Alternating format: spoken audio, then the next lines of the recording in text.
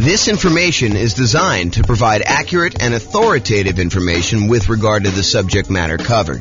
It is offered with the understanding that the presenters are not engaged in rendering legal, accounting, or other professional services. If legal advice or other expert advice is required, the services of a competent professional should be sought. Welcome to the Hampton Real Estate Investing and Real Estate Financial Planning Podcast. Learn all about investing in real estate in Hampton, Virginia, with a combination of real estate financial planning and modeling with numbers specific to Hampton, plus syndicated, more generalized recordings of live and pre-recorded real estate investing classes. Not all of them specific to Hampton. Be sure to stay tuned after the podcast for a message from our sponsors. Hello, welcome. I'm James Orr. Tonight we're going over the Nomad real estate investing strategy.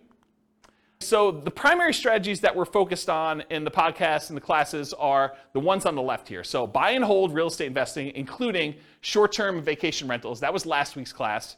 All the Nomad stuff, which we're covering tonight, Nomad by proxy, Nomad with house hack, Nomad to short-term vacation rentals, Nomad with lease option exit, and then the ultimate real estate agent retirement plan. Those are all the ones I'm going to cover tonight, so I'm not going to go into those. And then house hacking. So this is like our primary group of people that we're trying to serve. So buy and hold, Nomad, and house hackers.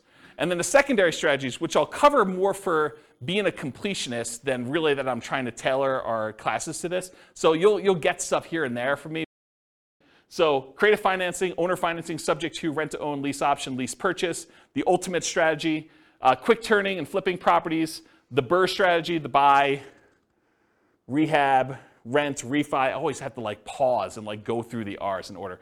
Wholesaling, wholetailing, options and option auction, tax liens and tax deeds, partnerships and syndications, deal maker, syndicator, money partner, and loan partner. And then the stuff I'm not even going to bother covering is real estate investment trusts. Go talk to your stockbroker about those, and covered in other strategies. So if you're like, hey, what about probate, James? Or what about short sales? Or what about foreclosures? Or what about pre-foreclosures? Yeah, those are all going to be sprinkled into all the other stuff. Most of the probate, short sales, foreclosures, pre-foreclosures is going to be primarily creative financing, although they do show up in some other spots. But I'm not going to do separate classes about that as its own strategy. It's really sort of a subset of other strategies. That's why I'm not covering it. So I wanted to acknowledge that I'm not skipping it over. It's just sort of not big enough as its own sort of topic. Does that make sense, everybody? All right, cool. If you got questions, let me know. Interrupt. I do ask that you use the microphone, though, so we can get it on the recording. Okay, so in preparation for this series of classes on real estate investing strategies, I made a database, and I will put a link in the kind of video section for people to go look at. But I made a database in Notion that allows you to go in and look at all the different strategies and all these different characteristics. So you have a handout tonight. It's called Real Estate Investing Strategy Profile, and it's got all these different views or ways to measure investing strategies. Everything from down payment is scalable, how you get into the deals, how you exit the deals, how you do the financing to acquire the property, how you do the financing when you're exiting. All these different areas that are kind of characteristics. So I have this database that I've been working on making for all the different strategies, all the ones tonight, all the ones last week, all the ones in the future classes we're doing on the strategies. And then you'll be able to say, show me all the deals we can do that don't require any money down, or show me all the deals that I can do that are, for wealth building, or that are highly scalable, or that require little money down, or whatever it is that you want to look into. So the database is searchable and also able to be grouped and viewed in different ways. And so the reason I bring this up is if I have a particular strategy and I've grouped it one way, is it possible you'll be like, but James, what about this other really obscure sort of unusual situation where I can do that with this thing? Yeah, so there's exceptions to everything, right? You can do creative financing inside the MLS. It's not likely, right? It's really rare, but you can do it. So I've tried to categorize the strategies, but there are lots of exceptions. Sure, you could find a deal or structure a deal to make choices that are not in line with what I've defined here. But the idea is just because you don't think there's a chance that X can happen doesn't mean it won't happen. This is designed to be a starting point discussion to help you make better investing decisions on your own with additional knowledge. Of course, do your own research and make sure that you understand what's happening. Does that make sense, everybody? Okay. All right, so Nomad variations. This is what we're covering tonight. So there's the traditional Nomad model. And for those of you that have never heard the concept of Nomad before, Nomad is something I named. It's not something I invented because people have been moving into houses, moving out of houses and converting to rentals since the beginning of time. That's why we have a woolly mammoth as our logo. So, way back in the day when people were riding woolly mammoths around, they had their cave and they left their cave and they rented out the cave to the person who was coming behind them and they kind of charged them money for it. It's like that old, okay? So the traditional Nomad model is you buy a house as an owner-occupant. You move into the property. You get owner-occupant financing. There's a reason we want owner-occupant financing. It's because it has a lower interest rate usually, and you have less down payment required. So those are the two primary advantages. So you buy a property as an owner-occupant, you move in, you live there for a year. The year requirement is not something I just made up. It's not mathematically based. It is a document you sign at closing that says to the lender, I agree in exchange for getting this lower down payment and better interest rate loan that I will live in the property for a year. If your lender does not require that, you don't need to follow it. But almost every loan I've ever seen that is like a conventional type loan or FHA loan or VA loan has had this document in there. So you're not going to be able to just say, I'm only going to do a 3-month Nomad. I'm going to speed this thing up. I'm going to do 4 a year instead of 1 a year because James doesn't know what he's talking about. Nope, James does know what he's talking about. If he says a year, it's probably there in the document. So make sure you read it and you understand that if you actually don't live there for a year, you are committing loan fraud. You go to prison for that, okay? So do not commit loan fraud. If the lenders suddenly change it and they say, look, we require now that you live in the property for 2 years, I will start teaching 2-year Nomad. If they tell me 18 months, I'm going to teach you 18-month Nomad. They tell you 3 years, I'm going to teach you 3-year Nomad. Right now, they're telling me a year, so that's what I'm teaching you. You follow the obligations that the lender requires from you. You comply, okay? So you move into the property, you live there for a year. It is a requirement of the lender that you live there for a year. Once you're done with the year, you convert the property to a rental, and you buy your next property to owner-occupy. So really, if you had 2 down payments, if you had down payments for 2 20% down rentals, by doing the Nomad strategy, you could acquire 8 rentals instead. Because instead of putting 20% down, you put 5% down. And the financing is much better. If you look at this, I give you another handout. It's called loan type mortgage insurance comparison thing. And it shows you the different interest rates and down payments required for different loans, owner-occupant investors. The interest rate for the 20% down investment property as of the time of this recording was 6.625 with 2 points. The rate for 5% down paying monthly PMI is 5.5 with no points. So your interest rate is considerably better when you do owner-occupant, okay? And even though you're putting less down, and it's probably going to be a little bit higher payment, it's not as much higher as you might have thought because the interest rates are better, okay? So Nomad is, in the most simplest form, buy a house as an owner-occupant, move in, live there for a year, convert the property to a rental, buy the next property, repeat as many times as you want to achieve the number of rental properties that you want to acquire. Okay? That's the most simple version. Now, all of these are variations. Okay? I'll cover those in a second. But for Nomad, you're typically putting owner-occupant financing, 0% down. There are 2 primary 0% down loans. The USDA loan for rural properties. So those are the 2, oh, sorry, I only do one of them. So USDA and VA. VA is a loan that you can get if you're a veteran. That's another nothing down loan program. USDA, you have to do a rural property. VA, you have to be a veteran in order to get them. So those are the 2 nothing down programs. The next lowest down payment is the 3% down conventional loan. That's on your sheet. And there's 2 different flavors of that. There's the lender paid PMI version, and then there's the lender the monthly PMI version. You can do an upfront PMI payment. You could pay a one-time lump sum fee and get rid of PMI. So there's really 3 flavors of PMI. But really the 2 that we are going to discuss most and the 2 that are on your sheet are the lender paid PMI or the owner occupant paid monthly PMI. So that's 3% down conventional. The 3.5% down loan is the FHA loan. The FHA loan also allows you to buy duplexes, triplexes, and fourplexes. So you could do a 3.5% down duplex, a 3.5% down triplex, or 3.5% down fourplex. The other loan that allows you to buy multifamily as an owner-occupant is the VA loan. So the VA, you can also do duplexes, triplexes, and fourplexes. Okay? So that's FHA. FHA's PMI never goes away, by the way. It's there forever. So you'll probably want to refinance out of that at some point. Although if you got a really good rate on it and rates have gone up considerably from there, maybe it's still cheaper for you to actually keep the PMI and not refinance. So that could come up too. And then the last one that traditional nomads use, which is probably the primary one that the overwhelming majority of them are going to use, is the 5% down conventional loan. Because VA and USDA, they limit the number you can have. VA, it's based on your benefits. USDA, I think it's 1. Although I could be wrong about that, but I think it's just 1 that you could have USDA. And then 3% down conventional, I think you can only do that once. And then 3.5% down FHA. There are some really unusual exceptions, like if you move a certain distance out of the area, you can use your FHA benefits again. But really, you're only going to be able to have 1 FHA loan on your Social Security number at any given time. And then finally, 5% down, you can have as many of those as you want, as many as you can qualify for. So when people tell you, look, I'm only able to get 10 conventional loans, that's true, except for owner-occupant. You can get an 11th owner-occupant loan. So you could get an 11th 5% down loan. You can get a 12th one. You can get a 13th one. You can get a 15th one. As long as you have your debt-to-income ratio where it is and you have enough income to qualify, you can qualify for as many of the 5% down loans as you want, as long as they're owner-occupant. But once you get to 10, it's going to be really hard for you to get a conventional investor loan, non-owner-occupant. Pause for a drink. Okay. So that's traditional Nomad. All the financing stuff pretty much applies to these other ones too. But fixer-upper Nomad is buying a property that needs work, where you live in it, you move into the property, you live there, you do the fix-up work, then you convert it to a rental after a year, 18 months or 2 years, whatever time period works for you, but a year minimum.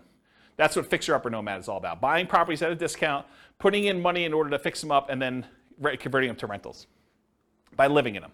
Different than BRRRR, right? Because BRRRR, you're not living in properties. What's that? You're not refinancing it either. You're not refinancing. That's also another good point. Thanks, Nick. Refinance it if you could you buy it with hard money, rehab it, refinance it, live in it? So Rachel asks, are you able to buy a property as an owner occupant with a hard money loan, move in there, do the rehab, and then refinance it into an owner occupant loan? You probably could if you could get a hard money lender to allow you to move into a property with a hard money loan. Usually hard money loans are considered commercial loans, and there are different laws and regulations about making owner-occupant loans as a commercial lender. Most commercial lenders do not want you moving into your properties that they have hard money loans on, and so I would think you'd need to probably have a private loan, probably not hard money, or a hard money lender that doesn't really know what they're doing, and they're willing to take on that risk. Or you do all the rehab before you move in, then you move in and do the refinance where you do that. But then that becomes more of a BRRRR. And if you're, I'd have to think about that one. I'd like to talk to you. Yeah, I'd have to think about that one. I don't have a lot of people doing that, but I guess you could do some variation on that. I wonder how the delayed financing loan would work, because usually the BRRRR stuff is at 20% down payment or 80% loan to value. And so that's what we're targeting for our kind of like rate and term refi. When you're doing a delayed one and you have rehab money, I don't know if you could do the 5% down loan programs anymore. You might have to still do like 20% down, which kind of defeats a lot of the benefits of doing Nomad. So I don't know, I'd have to think about that one. And maybe if a lender is listening to this and you want to research that and reach out to me, my email address is at the end of the presentation. Okay, so fixer-upper Nomad, that's buying a property at a discount, living there for a year, converting it to a rental. Nomad by proxy, how many people like the idea of moving into a property every year? Just one in the room. Okay. Everyone else, Nomad by proxy is getting someone else to move in on your behalf. If you have kids and you want to encourage them to get started investing in real estate, and let's say you had planned on buying, 20% down, buy and hold non-owner occupant investment properties. Well, instead of doing that, you could say, look, I'm going to take this 20% I had set aside for down payments, and I have 2 kids. I'm going to have them buy 2 properties each over the next 2 years. They're just getting out of college, or maybe they're in college, and you're saying, look, I'm going to buy you a property there. We're going to put 5% down. You're going to live there while you're in college. You're going to get 3 roommates for your college buddies, and you're going to stay there for a year. Next semester, you're moving. I'm having you buy another property with 5% down. You're living in the property, and we're going to kind of repeat that to do it as many times as we can that I've got down payments for and I can qualify for loans. That's a variation of Nomad. It's called Nomad by proxy, where someone else is moving in on your behalf. We also have some clients that are doing it with their parents. Parents are moving in from out of the area. They want to be near their grandkids. The kids, I guess that's grandkids. But they're basically saying, look, mom and dad, I'll tell you what, you come out here. I will put the down payment up for you to move into a property. We'll both own the property together. When you pass on, we just have an understanding that I am inheriting this property. You change your will, right? So you can live in it for the year. You're going to pay me rent, but you're going to be the ones that get an owner-occupant loan. I'm going to put 5% down. You're going to move in. You're going to be the owner-occupant on there. I'm going to help co-sign because you're retired and maybe you can't qualify for the loan. Maybe you don't have the down payment, but that's another version of Nomad by proxy. Okay, Nomad's a short-term rental. So same idea. You Nomad, you move into, you buy a property, you live there for a year.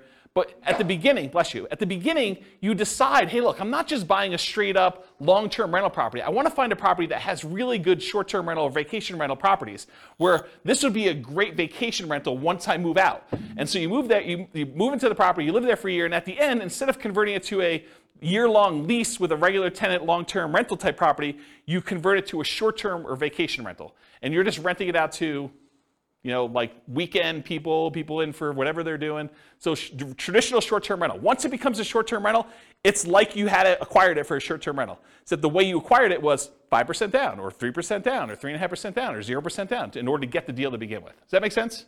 Okay. Nomad with house hacking. So some nomads buy a property with the intention of having other people living in the same unit.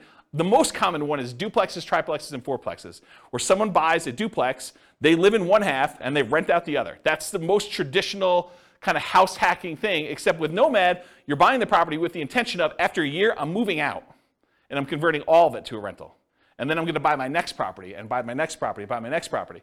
And most of the time, you're unable to do like sequentially a lot of duplexes, triplexes, fourplexes because you're limited in the loan types that allow you to do these multifamily. You can only do really one FHA. Maybe you get one, maybe your spouse gets another one. Maybe you get divorced, get remarried again, you get your next spouse to do a third one. Maybe you do something fancy like that, but for the most part, you're going to be hard-pressed to do more than 2 or 3 at most. I mean, maybe you have a VA benefits, you do your VA loan first, then you do your FHA loan, then your spouse does an FHA loan.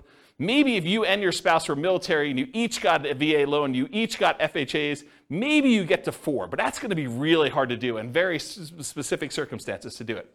Okay, so that's basically, so the house hacking idea is you buy a property, usually it's duplex, triplex, or fourplex, you get roommates for the other units, but you can also do it if you buy a single family home and you want to rent out certain rooms. Or maybe you decide to get an RV, you live in the RV, you rent out the main house, you kind of live in the backyard or the driveway, you can get kind of creative with this idea.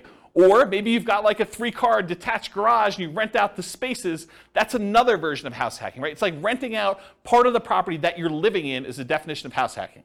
Okay, so all those different variations exist, Nomad with house hacking. The Nomad with lease option exit. So nomading, you move in, you buy the property, you move in, you live there for a year. At the end of the year, instead of converting it to a long-term, 1 year at a time lease, you say, I'm going to go find a tenant buyer, someone who wants to purchase this property, but they need a year or 2 or 3 in order to get something in line in order to be able to qualify to buy it. Maybe it's enough down payment, or maybe it's time on their new job, or get their debt to income right, or their credit score up, or whatever. But they want to rent it from you for a year or 2 or 3 with the option to buy it from you from a year or 2 or 3 down the road. And so you buy a property, you live there for a year, then you find a tenant buyer instead of a regular tenant, and you actually lease option it to them where they give you an option fee, and then they lease it from you, and then they exercise the option at some point in the future. Or if they don't exercise the option, you get the property back, and you presumably find another tenant buyer to come in and eventually buy that property from you. One of the big benefits of doing this strategy is it can, in an ideal situation, it can eliminate the need for your second and third and fourth and fifth, so on, down payments. Because you could get an option fee from the tenant buyer that is coming in to lease option the property from you that is at least 5% that will cover your down payment on the property that you're moving into and buying. So you could, in theory at least, actually acquire the properties where you do, your option fee covers the down payment for property number 2, and then once you're in property number 2 for a year and you're going to lease option the next one, the option fee from property number 2 could be your down payment for property number 3 that you're buying, and do this. It makes it a lot easier if you at least have the down payment, so that you can front it and then you get it back after a year or 2. But you can technically, and lenders have told me they're able to do this, you can technically use that option fee if you get it in advance as your down payment for the next property. Okay. Oh, I'll add one more thing about this lease option thing, which will come up later tonight when I go over the other part of it. And that is, What do you do when the tenant buyer, what I call, pops out the property? They actually execute their option and they purchase it from you, and you walk away with a lump sum of cash. What do you do with that extra cash? Well, I usually combine this Nomad with lease option exit with an additional parallel path of you buying 20% down rentals or 25% down rentals with the extra money you have when they sell. Because you can only move in so often. You can only move in once a year, and eventually you'll have more down payment money than you need for doing Nomad. So eventually you probably will convert that money either in the stock market or something else, or you use it as down payments to buy 15% down, 20% down, or 25% down rentals. Does that make sense? Then you don't have to move into those. So you'd be buying 2 in a year instead of 1. And I did a whole class, I actually wrote a book on this, but I did a whole class on this strategy. I think I called it something like how to acquire a multi-million-dollar real estate portfolio starting with just $3,000. And the idea was the $3,000 covered you to buy a single property to start with, and then you used option fees in order to acquire the next ones doing lease option exits on all of them. And I gave away the book for Christmas one year. Do you guys remember what year that was? 2017, 2018? It was a long time ago, right? Before the bad times. Before the bad times. But I gave away that as a Christmas gift. And did you guys ever read it? I thought it was a pretty decent book when I wrote it. So if you could find, there's a class on that. I may have even taught it multiple times. I think I taught it multiple times. Anyway, that's the idea. So that's Nomad with lease option exit. And then the last one is, what if you were going to Nomad, but you got your real estate license? So instead of having to come up with 5% down, you come up with 5% down, but you get paid a 3% commission when you buy a property for yourself. And so really you're net out of pocket 2%. So you put 5% up, you immediately get 3% back, so you actually are able to acquire properties with less down. And so we're going to walk through the math tonight of what I'm calling the ultimate real estate agent retirement plan.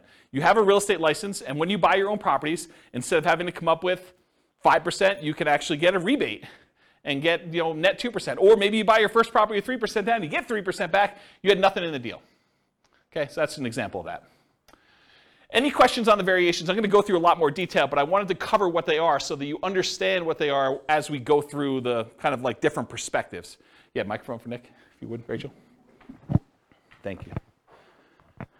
Are you violating the loan by doing the short-term rental and short-term renting it before your 1 year is up? So you're saying, hey, what if I move out of the property early at 11 months and I convert it? No, you still live in it, but like just on the weekends, you rent it out. Oh, I don't think so. I think you could actually do vacation rentals in the first year on an owner-occupant loan. That's my understanding. And the example I'm using to cite that is you can buy a vacation home. You put 10% down. It's technically an owner-occupant second home type loan, but you're renting that out to vacation people in that first year. I don't think there's any laws or rules about that. And let me back up and say this. Check with your lender, because I'm not a lender. I don't know, and your lender may have different rules, or your loan, or they may have changed the rules since you listened to this recording. But go check with your lender and ask them those questions. But my understanding is that there is no problem with that. Yeah, good question. All right, any other questions on these? You guys like this? Pretty cool. It's got a cool class. No? See? Check it out. All right, so now I'm going through this kind of like real estate investing strategy profile, and I'm going to just start talking about the different characteristics of this strategy and the kind of like where it lies. So is this a real estate investing strategy or a real estate entrepreneurship strategy? And I define the difference as this. When you're investing, your primary goal is to take money and get a return on that money. So you put out money and you're expecting to get a return on it. Real estate entrepreneurship is different. You're kind of like starting a business and you expect to get paid primarily for the time you've got invested. Not necessarily the money you're putting into deals, but the work that you're putting in.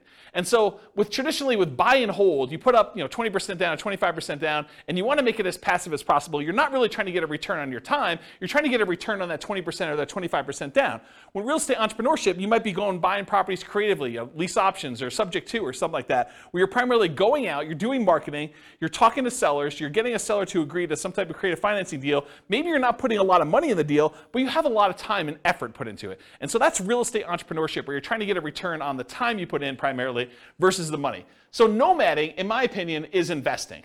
It is you're putting up some money and you're doing this. There's not a lot of extra work to nomading, more so than just picking out the property, acquiring the property, and moving in.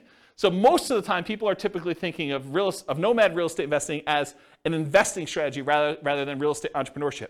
However, there are strategies that are more entrepreneurial. They take more effort and more work. For example, fixer-upper nomad. You're moving into your property. You're doing manual labor. Either you're managing a contractor or contractors or trades in order to come in and do stuff for you, or you're doing it yourself, or you're actually swinging a hammer and laying flooring and painting and stuff like that in order to do that. That's pretty active. That's pretty entrepreneurial, in my opinion. So these are more entrepreneurial. Fixer-upper nomad, nomad to short-term rental. Unless you're hiring a property manager and it's really hands-off for you, that one's probably going to be more hands-on, more entrepreneurial, more active. Nomad with lease option exit, you're finding those tenant buyers. That's a lot of extra work. You're kind of managing that process of seeing them through to actually buying the property from you. That's a little bit more work. So those are a little bit more entrepreneurial in my mind. Now, remember I said at the beginning there's like exceptions. You're like, James, what about this? Yeah, it's gray, right? I mean, some of these are more than others, but it's not like black and white. This is that. This is more investing. These three ones are more entrepreneurial. Not that they are absolutely entrepreneurial and these are absolutely investing. Make sense, everybody? All right, cool. Money required. We talked a little bit about this, so I'm not going to cover it in ridiculous detail, but typically for these nomad properties, 0% down, that's the USDA, the VA loan, it's all on your sheet, by the way, if you're kind of follow along on the top there. So typically 0% down, 3% down for conventional financing, 3.5% down for FHA, and the VA and the FHA are the ones that you can do duplexes, triplexes, fourplexes, and single-family homes with, or that 5% down conventional, which is the overwhelming majority of what my clients are doing. They're usually using 5% down, okay? So typically for the money required, you need that down payment, 0, 3, 3.5, or 5% down, plus you need any deferred down payment. Here's what I mean by deferred down payment. So you need to come up with the 0, 3, 3.5, 5% down immediately when you purchase. But sometimes when you buy a property with 0% down, or 3% down, or 3.5% down, or 5% down, you're gonna have negative cash flow. If you had put 20, 25, 30% down, you wouldn't have negative cash flow. So you could choose to put more down and not have negative cash flow. Or you could choose to put less down and have negative cash flow. So what is that negative cash flow really? It's deferred down payment. It's the money you're paying monthly instead of coming up with an extra $60,000, $70,000, $80,000. So are you okay with $200 a month negative or $500 a month negative instead of $60,000? And the $200 a month negative may be for a year, 2 years, 3 years. So the idea is that instead of coming up with the $60,000 more for down payment to have break even or positive cash flow, you could say, I'm willing to pay this $200 a month because I only needed to come up with 3% down, or 0% down, or 5% down, or 3.5% down in order to acquire this property. So for money required, you need the initial down payment, 0, 3, 3.5, 5%, plus any deferred down payment, aka negative cash flow, plus reserves. Right? You're not going to do this kind of real estate investing without having adequate reserves. All right, so those are the three sources of money that you need to do these types of deals. You might also see less frequently when you're doing nomad by proxy, when you're the one moving in but someone else is providing the down payments. So you might actually be the one moving into the property, but your parents are doing the down payment for you. Or you're the grandparents and your kids are providing the down payment for you. So you might not need that money. You might use a lease option, non-refundable option fee, deposits on properties, that you're moving out of as the down payments for purchasing the next property with Nomad with lease option exits. We talked about that before. You get the option fee after the year for that person to become a tenant buyer, move into the property with the right to buy it from you. And that option fee is usually non-refundable. It's negotiable, but it's usually non-refundable. And so you get to use that without having to worry about having to come up with it again. And it gets, in most cases, it is applied as a down payment toward their purchase. Okay? So talk to your lender about how to structure that correctly for you. But when you're doing these things as far as money required, you may not need the down payment if you're using the option fee from the tenant buyer to provide your down payment for the next one. Although it's much easier if you have the down payment and you just get reimbursed, right? From just a logistics, mechanical way of it works. If you've got the 5% sitting around, knowing that after you close, you're going to get that back, a lot easier to structure than having to get it in your hands before the tenant buyer moves in, before you actually close on the loan, because what do? Do you go under contract when you don't have that in your hand? That's kind of iffy, right? I mean, you risk your earnest money. It's a little harder to structure that way. You can, but it's harder. Or rebate on down payments with that ultimate real estate agent retirement plan. Instead of having to come up 5% down, you come up with the 5%, but you immediately get 3% back. Or putting more down or buying all cash. So you don't have to do 5%. Most of the time we do because we want to have good reserves and use that money for additional down payments elsewhere, or additional investments elsewhere. But you could decide to put 20% down, move into the property, and do Nomad that way. Just most people are not. Or if you want to buy all cash, you can do that too. There's another little variation here for Nomad to short-term rentals. If you're doing that vacation rental thing, technically you could do a vacation home. It helps if it's, I think it's probably required actually, that it's in another geographic location for that second home, and for those you put 10% down. So you can get another vacation home in wherever you want to vacation. You vacation in it, a couple weekends a year, and then you rent it out short-term rental for the rest of the time. So you could do that also, usually in parallel for that second home. Any questions on these? Cool. Credit required. So this is traditional owner-occupant financing. You got to qualify for an owner-occupant loan. So you must, I think I hit this home. Did I not cover this? You must move into the property or you're committing loan fraud. Is there anyone confused about that? You got to move into the property, otherwise it's loan fraud. So, and if you're doing Nomad by proxy, somebody has to move into the property. And don't think, I'm going to fix this. James doesn't know about this. No, James has looked at this for a long time. He has not found a way around it. If you think you found a way around it, you can try to reach out to me and tell me, but I'm going to tell you it's probably loan fraud, okay? So you got to move into the property you're committing loan fraud. Usually you're required to live there for a year based on a document that you sign at closing to get your loan. Now there are exceptions to this. You get divorced, I think that's an exception. If you get transferred for work, I think that's an exception. But there are not that many exceptions to this. So, what? My lender calls it a life-changing event. Okay, so for the microphone, Nick says his lender calls it a life-changing event. That is one of the ways to get out of it. You can't just say, I don't like my house anymore. But hey, you have a kid, get rid of a kid, get a wife, husband, or get rid of a wife or husband. I think those are life-changing events. So those could be kind of characteristics for you to be able to do it more than once. Typical credit score you need is 620, although it varies a little bit for different loan programs. The better your credit score, probably the better your interest rate's going to be, except for FHA, which I think is the same no matter what. And the cheaper your PMI is going to be.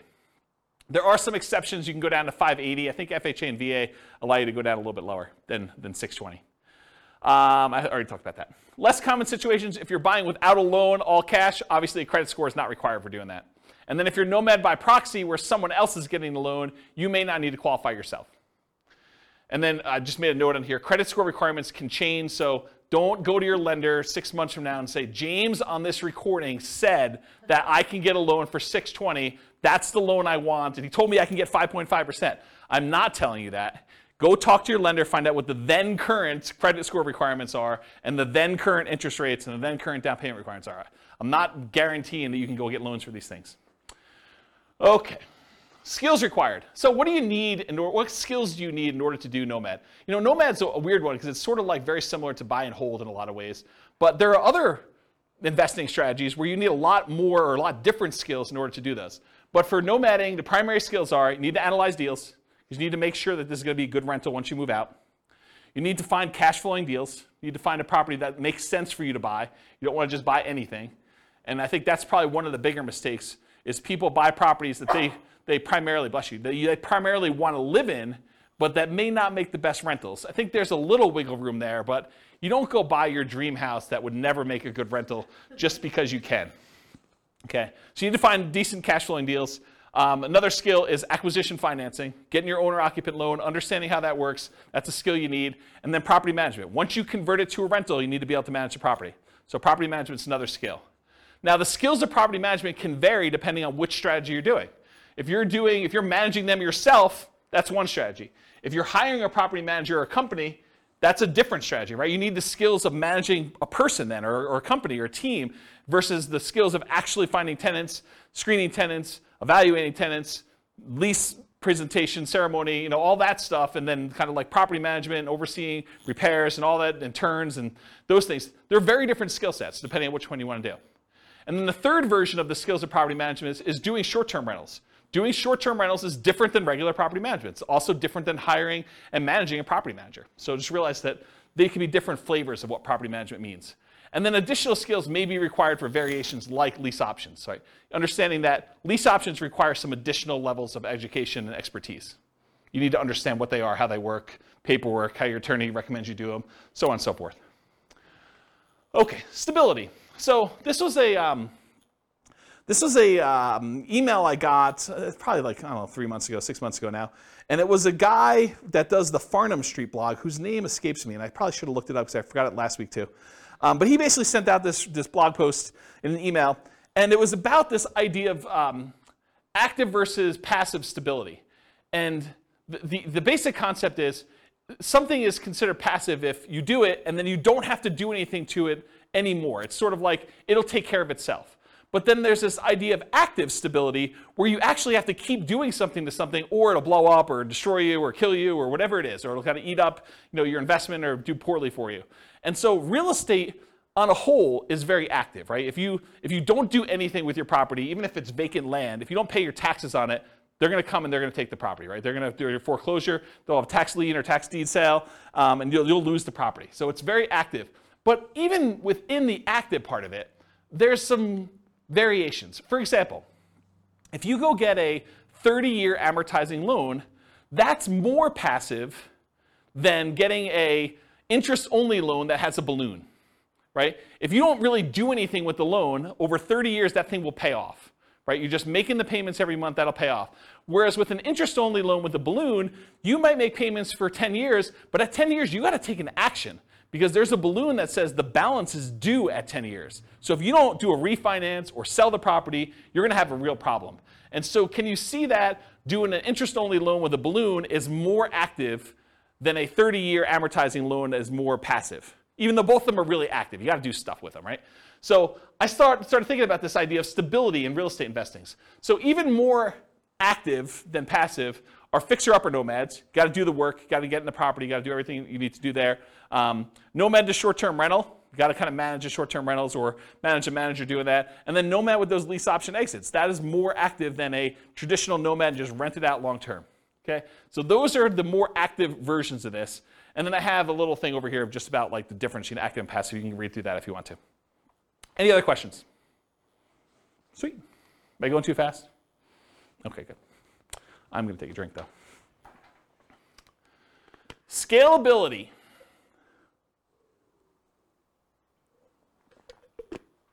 Okay. So what if you really wanted to do Nomad 10 times in the first year? Hard to do, right? Because you got to move into the property. We got that year-long commitment we got for the lender. So Nomad is often limited to one per year. From that perspective, it is much harder to scale. There's a slower acquisition speed for you. You get slowed down. Some would argue that's good, right? You're kind of like dollar value averaging or dollar cost averaging, depending on how you look at it and what you're kind of like squinting to kind of convert it from a stock kind of term to a real estate term. But you're buying 1 unit per year, regardless of what the price is doing. So you're buying like over regular intervals. The market's down, you get a little better deal. Market's up, you pay a little bit more, but the properties you purchased previously are also up too, presumably. So you could increase your speed, your ability to scale, with Nomad by proxy. You could have someone else move in. You got 3 kids, you could do 3 a year now, right? You got 2 sets of grandparents, you want them to move near you, great, you can now do 2 a year.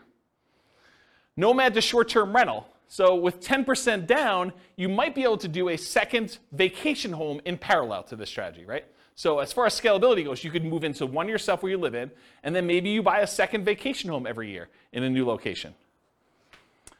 And then you could put non-owner occupant, regular investor, not moving into the property, a strategy like traditional buy and hold in parallel.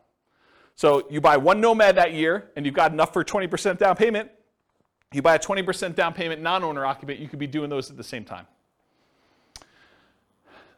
So as from a scalability perspective, though, there is something working in your favor with Nomad, and that is it is 1/4 the down payment required for traditional buy and hold. Instead of having to save up 20% down, you only need to save up 5% down.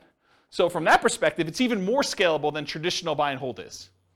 You know, it's somewhere between 1/3 if you're doing the 15% down non-owner occupant loans. Most people are probably doing the 20 or 25. So in that way, it's 4 times as scalable. For the same down payment you need to buy 1 20% down rental, you could buy 4 Nomads. It takes you longer time to do it, but you can actually do it faster in the form of down payment. So if you've got great savings rate, maybe you don't need to worry about that as much. But if you're slow on your savings rate, this could actually be a way to speed things up.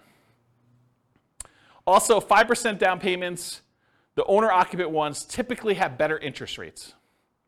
So from that way, it helps you as well. Any questions on scalability? Risk exposure. So I would consider Nomad to be a medium risk strategy. I don't think it's a low risk strategy, and I don't think it's a high risk strategy, because there are things that are riskier and there are things that are less risky. But I would consider this to be a medium risk strategy. And so here are some of the risks you have when you do Nomad. You have what I call amplified returns.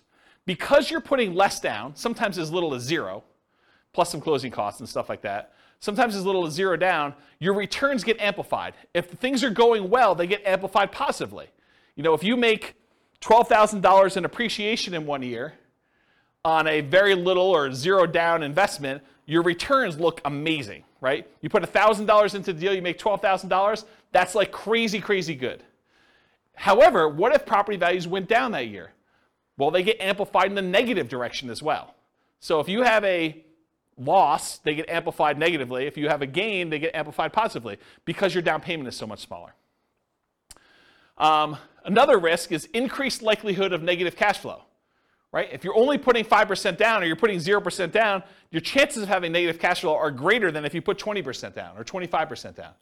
So I think that is an additional risk that you have. Now remember, that negative cash flow is really a deferred down payment. So you could argue that it's less risky because you don't have to put the full $60,000 out all at once.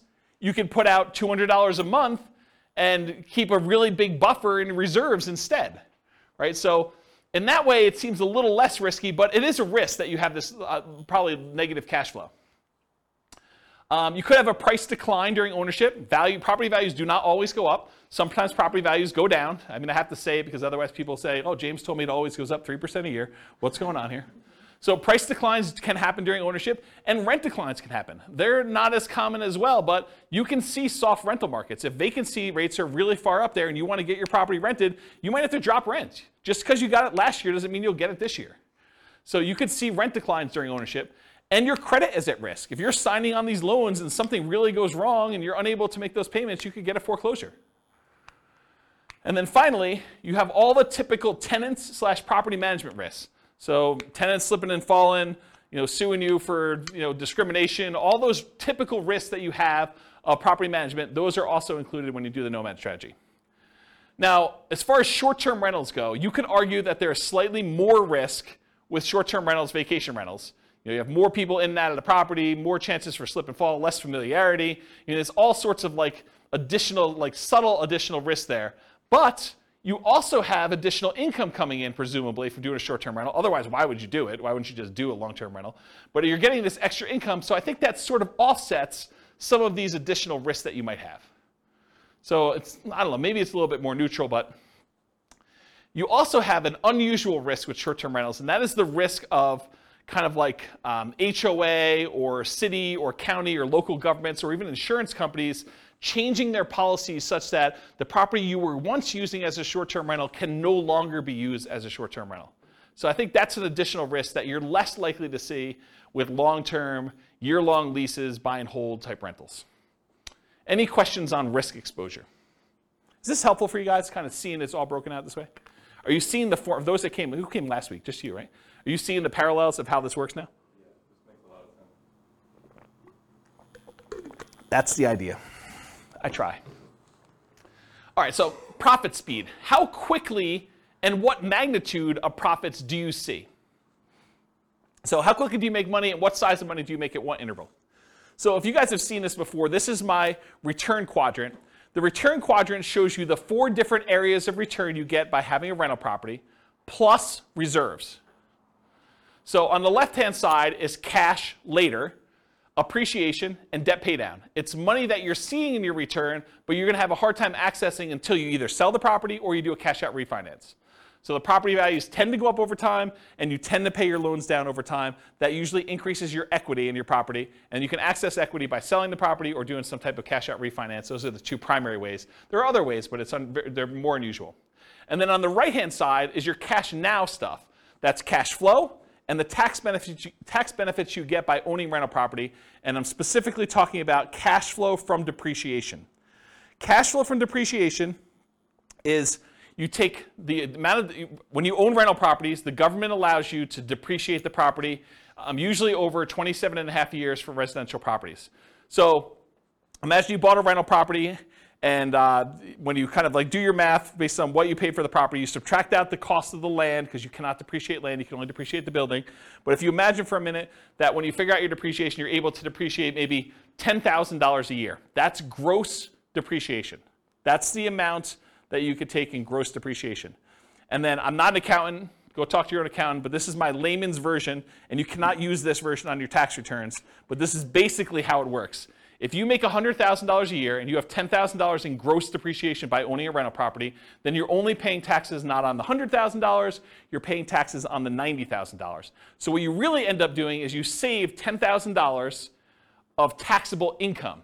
So if you take that $10,000 in taxable income and you multiply it by your effective tax rate, which is a conservative way to look at it, then that is the amount you have in cash flow from depreciation. That's the amount you did not need to pay in taxes at the end of the year, or the amount that you could take by adjusting your exemptions on your job income and take them with each paycheck. Okay? So let's say your tax rate was 20%, you had $10,000 in gross depreciation, you multiply 20% times the $10,000, you now have $2,000 a year that you're getting in cash flow from depreciation. You can either get that back at the end of the year instead of having to pay taxes on it, or you can adjust your exemptions. That's exemptions, right? That's what it's called, Denise? Withholdings, that's it. So whatever it is on your tax return, where you actually are saying, I don't need to pay in as much tax because I keep getting a refund at the end of the year, so let me pay in less. So you do that, and then on your paycheck now you see an extra, whatever it is, $180 or 170 bucks, whatever it works out to be, on your paychecks that you now got in. So that could help offset any negative cash flow you might have, or it could add to your cash flow that you're already receiving from the property. But it's through your paycheck and tax savings, not directly from the property. Does that make sense, everybody? And then this total adds them all up and reserves. The top half of this quadrant, if you've never seen me teach this class before, the top half of the quadrant are the ones that are more speculative. They're more reliant on how the market performs. Do property values go up? That's appreciation. Does rent go up, or is the kind of the rent holding strong? That's cash flow. So the top half tends to be a little bit more speculative. The bottom half tends to be a little bit more contractually or government implied regulation sort of thing. So you either get the debt pay down based on the loan you have, it's a contractual obligation you have with the lender when you get your loan, or tax benefits, that's part of tax law. So these tend to be a little bit more certain, less speculative in what your returns are. Okay? And then reserves is the amount of money you're getting on the money you have set aside for reserves, whether you're keeping that in a savings account and getting 1%, or you've got it in the stock market and you're getting 8%, the amount of return you're getting from having those reserves set aside so that when you need to access them, we got to take that into account, because we're going to divide all these other returns by the amount you have in reserves as well to show what your overall return is with the drag of having those reserves. So we got to give you credit for the money you're earning on the reserves. So that's why it's there too. Okay, so let me make sure I cover what I wanted to cover in here. So with Nomad, you typically can start seeing the appreciation and the debt pay down within 30 days, right? You buy the property values go up, you pay down the loan a little bit, you start seeing those right away. However, cash flow you don't get till a year, and your cash flow from depreciation you don't get till you convert it to a rental. So if you're house hacking, you get a little bit of it now, but really you're primarily seeing that a year from now when you convert it to a rental. Rents and security deposits are typically paid in advance, so you do get that a little bit more up front. Short-term rentals, while you're still living in a property, can speed up your time to receiving cash flow. So you could, on weekends, short-term rental your property as a vacation rental. Lease options, you typically see an upfront option fee. So that's another speedy thing if you're doing a Nomad with lease option. Using a property manager can slightly delay your time to producing cash flow once you convert it to a rental, because most property managers are not giving you the security deposits or the cash flow as soon as your tenant moves in. Usually there's like a bookkeeping delay, maybe even a little delay for having some reserves with them or whatever they're doing. And then usually we think of this as a percentage return of the amount invested. It's either cash on cash return on investment or a cap rate. Cap rate is the return you get if you bought the property all cash. And then I talked about cash flow from depreciation. Any questions on profit speed? Cool. Finding deals. So how do you find these crazy Nomad deals? Well, the primary way that most people find Nomad deals is through the MLS. The MLS has the largest selection of properties, and so most of them are finding it through the MLS, the multiple listing service. There are some other ways to find them. Another common way is for sale by owner, And there's really two main groups of for sale by owners. There's the actively marketed, all the for sale by owners that are putting signs in the yard, putting their properties up on Zillow or other websites to advertise that it's actively for sale. Those are the actively marketed for sale by owners. But then there's a whole separate group of for sale by owners that they haven't told anyone their property is really for sale. Those are sort of what I call the hidden for sale by owner group. And you usually find those through either marketing to properties that are not advertised for sale, or networking. You're talking to somebody and they say, hey, I'm considering selling my property. You're like, oh, I'd like to buy it. And that's considered a hidden for sale by owner because no one knows about them. They're not actively advertising. And then a more unusual way of finding deals is wholesalers.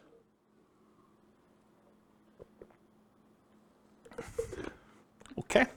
Any questions on finding deals? What are you laughing at? So easy. So easy? Oh. I mean, this is not intended to be a class on finding deals. This is the class on everything Nomad. I can't teach the 2-hour class on finding deals within it. So I just have a question. Yeah. I guess it's more for our local market, but maybe others, is that rents are a lot slower than the cost of housing right now. And so maybe in that 1 year, we might see some increases, but it seems like right now we would need to have that deferred down payment kind of covered longer term, unless you can find a really good deal. Yeah, I think that's also, true. being able to get traditional financing on, if you want to do the like fix it up, that's also a lot harder to do right now too, because a lot of homes are selling for far over their appraisal values when they're depreciated. Just curious if you have any thoughts on that right now. I think that's true. I think what we've seen over the last, it correctly. I think we've seen over the last, 5 years or so, maybe even longer, property prices have gone up quite a bit, very fast. What's been saving us prior to the last 3 or 4 months was that interest rates were also declining as we kind of entered this. And so the sting of property values going up rapidly was kind of softened by lowering interest rates till we finally got to the point where they were at all-time lows. But since then, whatever it was, 4 months ago, when we started to see interest rates start to significantly climb, and property values have been going up very rapidly over the last X number of years, and rents have been going up, but not quite as fast as property prices have been going up, we've now seen this converging of multiple forces where prices are way up, interest rates are way up, and rents are up, but not quite as much, such that cash flow is not what it was if you were analyzing deals 5 years ago. Will it get better? I think it's going to be individual market specific, and I'm specifically saying it that way because this recording is intended to be for a national audience. But in our local market, I don't know if we're going to see a retracement. I can't say. I could tell you that demand looks really strong, and if you had come into the market stats class, I mean, you three were at least in the market stats class. Oh, you were there too? Oh, okay. So with the market stats class, I think the market stats suggested to me that demand was very strong and we might see a slowing of how crazy it's been, but I'm not sure it's going to go drastically in the other direction. I mean, it's possible. I can't predict the future. My crystal ball is really blurry for me, but I think that we're probably going to see a slowdown, maybe a little bit retracements, but I think that's true. Now, if you think about it, though, if you put 20% down and you were able to get break-even cash flow a few years ago, maybe now it's 25% because you see an increase in down payment and an improvement in interest rate in order to get to that point. Maybe it's even hard to find those. But I think there's still, even in the craziest, amazing markets, there are still exceptional deals out there. You can still find that amazing cash flow property. It's harder. They come along less frequently, and sometimes you need to act very quickly, and sometimes you're voluntarily taking on some wackiness as part of the deal, right? You're trading a problem that you can deal with, that you're willing to live with, in exchange for maybe a little bit improved cash flow or significantly improved cash flow, depending on what the deal is. So I would kind of cover it that way, but I think you're right. I think we're seeing a suppression in cash flowing properties, but even with what's great about the Nomad model in particular, and buy and hold in general, is you get to lock in economic structures at one point in time. So you acquire the property now at a certain price. You acquire an interest rate now at a certain interest rate. And if prices go up from here, you're immune to that risk. right? You benefit from increased price appreciation. You benefit from rent appreciation now, and you're not hurt by increased interest rates, at least directly. You may be hurt by the market overall by increased interest rates, but for your property that you own, you're not hurt unless you get an ARM. Don't do ARMs. Just get the fixed rate 30-year financing. But you're not really hurt by interest rates going up, and actually when interest rates do decline, because it's a cycle. I mean, things go up and things go down. It may not go back down to all-time lows that we've seen, but you may be able to ratchet down your interest rate at some point in the future where you were locked in at, whatever it was, 6.75 if you got a non-owner occupied type loan, and now they come back down to 5%. Well, now you can improve your position 5 years from now when prices have gone up, rents have gone up, and interest rates have come down a little bit. So you get the benefit of sort of locking in these things. So in my opinion, one of the great benefits of Nomad and buy and hold in general is being able to control this asset, and then you can sort of benefit from when the market goes in your favor, but you're not hurt much by a market going against you, at least if you're holding on. If you're trying to get in and out and the market goes south and you're trying to get out of a fix and flip, that's hard, right? I mean, you could actually lose money. But if you're kind of holding a property and we have even a 5-year long dip, okay. I mean, if your intention is to hold that for 30 years and pay it off, does it really matter? Probably not, right? So, I don't know. That's how I see it short term. Hope that answered your question. That answered? Okay, good. All right, so for analyzing deals, how do you analyze a Nomad deal? You can go download the spreadsheet, realestatefinancialplanner.com/spreadsheet. I did a whole class on all the inputs for this, but this is how you do the deal analysis. You put in all the numbers over here. And the one thing I will say about Nomad is when we analyze a Nomad deal, because you're living in the property for the first year and then you're converting it to a rental in year 2, we just assume that we're analyzing it in year 2. So year 1 becomes year 2. It's going to be off a little bit. You'll pay down a little bit more on the loan. Your appreciation will probably be a little bit better, but don't worry about it. Just kind of run the numbers as if it's all year 1. It'll be close enough, okay? Any questions on deal analysis, how to get the spreadsheet? Just go download it from the website. Okay. Market conditions. This is obvious, right? But I had to put it there because there are some strategies where it's not obvious. So it's better to do this in a market with good cash flow. It's better to do this in a market that has strong appreciation. It's better to do this in a market that has strong rent appreciation. It is challenging, more challenging, in markets with significant negative cash flow with reasonable down payments. And in some markets, I would say in most markets, I can make anything cash flow, right? You put down 100%, basically don't get a loan on a property, probably going to cash flow in the overwhelming majority of the markets unless it doesn't cover taxes and insurance on the property. Maintenance, those types of things. But for a reasonable size down payment, buy and hold 20%, 25% down, if it's going to have significant negative cash flow there, that makes it much more challenging.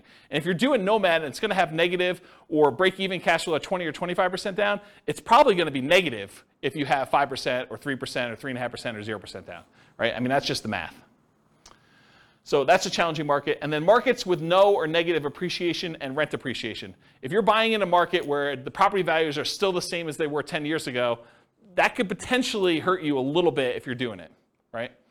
Sometimes it's hard to predict, but there are some markets that people have a mass exodus where there's a decrease in population and there's less demand for the properties over time. And I think that's partially what hurts appreciation and rent appreciation. Any questions on market conditions? Sweet. Accessibility, availability. So how plentiful are these deals?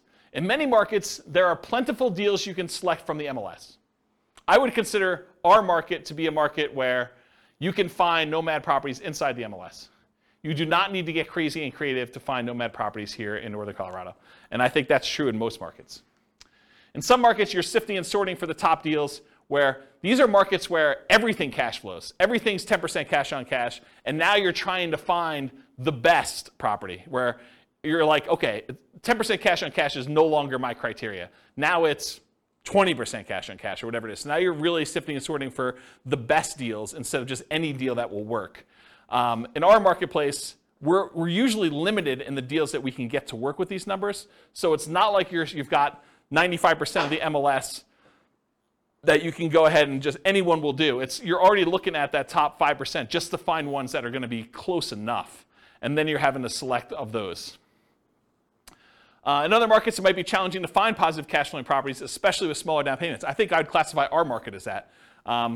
Nick, if you're willing to say, are most of your properties that you do 5% down, are they cash flowing off the bat? Yeah, exactly. So it's really, he said no, by the way, for the recording. It's really, really hard to find positive cash flowing properties. In the majority of cases, you're going to be negative, and you're really just doing that deferred down payment. Interest rates may be a significant factor when whether properties will cash flow or not. As interest rates go up, it makes it harder and harder to cash flow. Owner-occupant rates can help over traditional buy and hold. If you're doing non-owner-occupant financing, those rates tend to be much higher. Look at the handout that's included, loan type, mortgage insurance comparisons, and it shows you the non-owner-occupant ones, the rates for those, and then the owner-occupant ones that show you kind of what the benefits are there. It's pretty significant. And then, of course, if you're doing short-term vacation rentals, make sure that you can do a vacation rental in that property, at least when you buy it. It may change over time, but at least when you buy it, try to make sure that you can do it before you purchase the property or go under contract. Okay. Using retirement accounts. So in some real estate investing strategies, you can use your retirement account, self-directed IRA, self-directed 401k, in order to do investing. Since you're doing owner-occupants for Nomad, you cannot use your self-directed IRA, self-directed 401k. I think it's called self-dealing or something like that, where you're unable. Is that the term? Do you guys know? Yeah. Self-dealing, if you're actually trying to do owner-occupant stuff with it. And you'd be restricted if you were trying to do stuff in your lineal ancestry sort of thing, doing it for your parents or your kids. You still cannot do self-directed IRA and deal with direct lineal bloodline sort of family relations. So you have to do it with, I don't know, somebody who is outside of that relationship. Go talk to a specialist in doing self-directed IRAs or 401ks if you want details on that. Or maybe I'll do a class on it at some point. All right, any questions on this? Sweet. Quantitative analysis. Okay, so this was the first, whatever it was. I can't even do math now. First 5/8 of the class was all about sort of like a qualitative analysis showing you like how the different characteristics of this as a real estate investing strategy are, and I kind of measured some different things to show you this is how it is. The second half, I'm really going to focus, second 3/8. I'm going to focus primarily on more of a quantitative study of like, how does this strategy compare if we're doing buy and hold? With my thinking being that as I do different strategies over different classes, over different, kind of nights and stuff like that, I will kind of reference back the other ones that we did to show how those did numerically, and then how does that compare to the strategies that we've already covered. So you'll be able to see tonight at least buy and hold to Nomad, and then as I move forward, I'll look back at buy and hold and Nomad and whatever we're doing that night to kind of give you a comparison. So that was my thinking. We'll see how it goes because it's already getting overwhelming with just the buy and hold comparison, but that's my intention as of right now. So here it is. How well does Nomad perform toward achieving financial independence? That's primarily what I'm looking to measure. And as I go through these, one of the things I realized very quickly as I went through them, because I was making decisions as to, well, I'm not going to show 30 examples of this one. I could show 30 examples of this strategy versus 30 examples of this strategy. I'm just sort of showing one or two of each kind of group, but each individual sub-variation of Nomad could literally be its own full-day seminar, not even just one class. It could be like a full day of, let's go over all the different ways that Nomad with lease option could work and how that impacts your ability to achieve financial independence and how they compare and risk. And there's there's a lot of stuff. So I have a lot of stuff I can cover over the future. So there will probably be their own eventual full classes on each. And there probably are at least a full class or several classes on them. It is, and this is kind of like a warning to you, it's naive to generalize these results. Okay, so if you go and say, oh, James said, and I'm making this up because I don't remember, James said lease option is the best strategy I should do, so I'm always going to do lease options in every situation. And he says Nomad by proxy is the second worst, so I should never do that one. Oh, that would be bad for you, because this was a very specific situation for a very specific group of people with very specific amount of money they've got coming in, and property prices and appreciation and their rent to price ratios. Like all those things will come into play. And I think I talk about this at the very, very end, but you can't just assume that because I told you X was the best, that X will always be the best in all situations for all people, including you. Okay? But I'm going to show you like a very specific situation and how it plays out for them. All right, so for quantitative analysis, we're going to do Nomad. We're going to do 5% down payment with PMI. For Nomad to short-term rentals, I've done significantly higher income. I think I increased the income you're getting on rent by 25%, and then significantly higher expenses. I changed maintenance from 10% to 20%.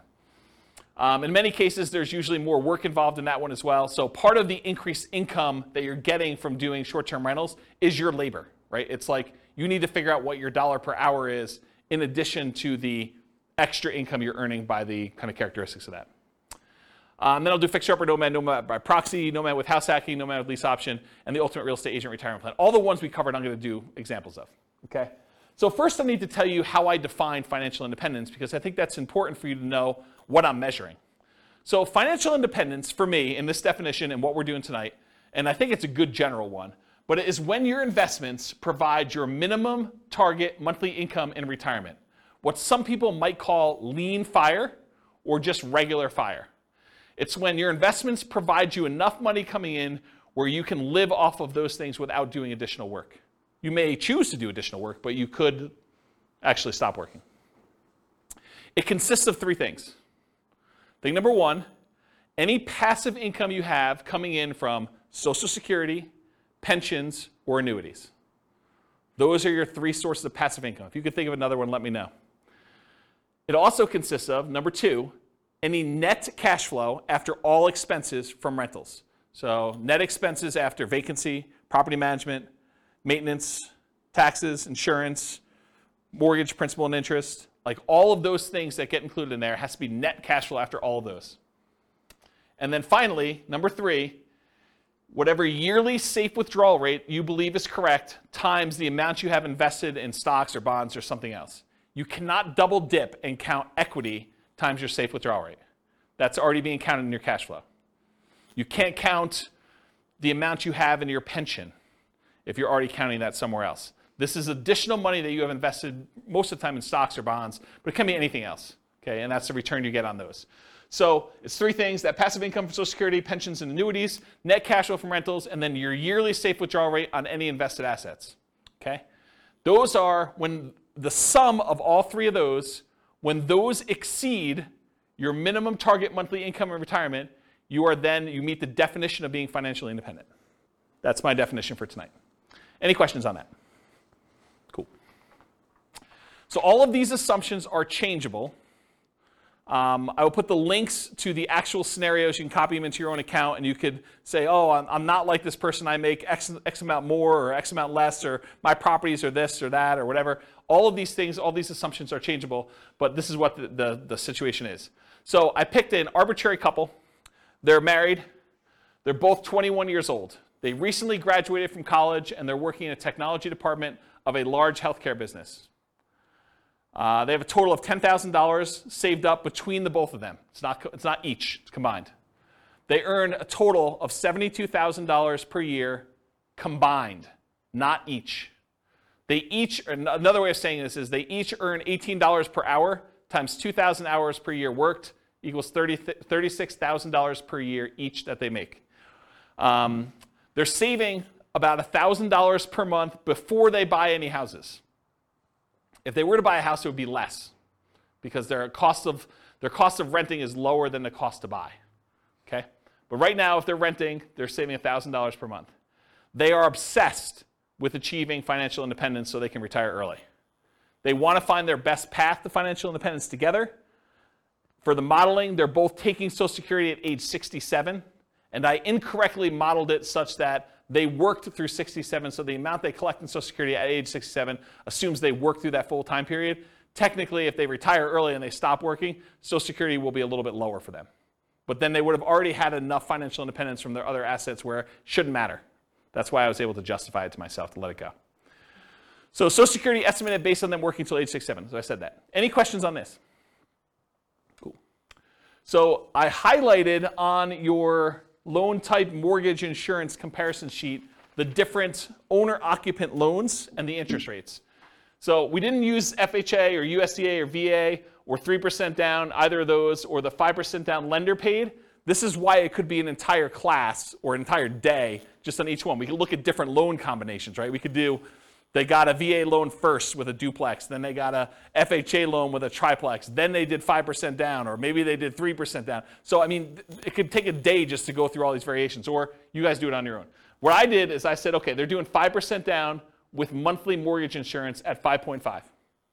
That's what I use for that, okay? Any questions on loan? Okay, these are more changeable scenario assumptions. I said, let's model this for 60 years, 720 months. I went and I looked up what their kind of like generic effective income tax rate would be for earning that $72,000 a year. 17.85% is what their effective income tax rate would be for that. I assumed it's a 3% inflation rate for the entire period. You know, we're seeing a higher than inflation right now. Maybe it'll be lower in the future. Maybe it'll be 3%. Who knows? The Fed's stated ideal inflation rate is 2%, for those that know. We assume 5.5% mortgage interest rate, owner-occupant rate with 5% down. I assume they're using a 4% yearly safe withdrawal rate. So any extra money they have invested in the stock market, I'm using 4% safe withdrawal rate to see if that contributes to them achieving financial independence. So they'll have their rental property income from the stuff they're doing with rentals, but any extra money they have set aside, we can use that towards seeing if they qualify for being financially independent. They need $5,000 minimum target monthly income in retirement in today's dollars. That does adjust up with inflation over time. So 10 years from now, it's not $5,000, it's whatever it is, $6,000 and change. I'm guessing, I don't know if that's the exact number, but it goes up over time. So the kind of like hurdle, the threshold for them to be considered financially independent is getting harder and harder the longer they wait. Another way of saying that, okay? And why did I use 5,000? They make $6,000 a month. 6 times 12 is 72, right? So why am I using 5,000 here for a minimum target? Because they're saving $1,000 a month. So this is sort of like the money that they're living on. When they're finally financially independent, they're retired, they don't have to save that $1,000 anymore. Okay, so we're saying that they only need $5,000 to be considered financially independent. And just arbitrarily, I said that 10,000 is their ideal lifestyle. So we'll see, maybe not tonight, but we'll see in other things that I do when they achieve $10,000 as an ideal target monthly income retirement as another chart. Any questions on these assumptions? Sweet, take a drink.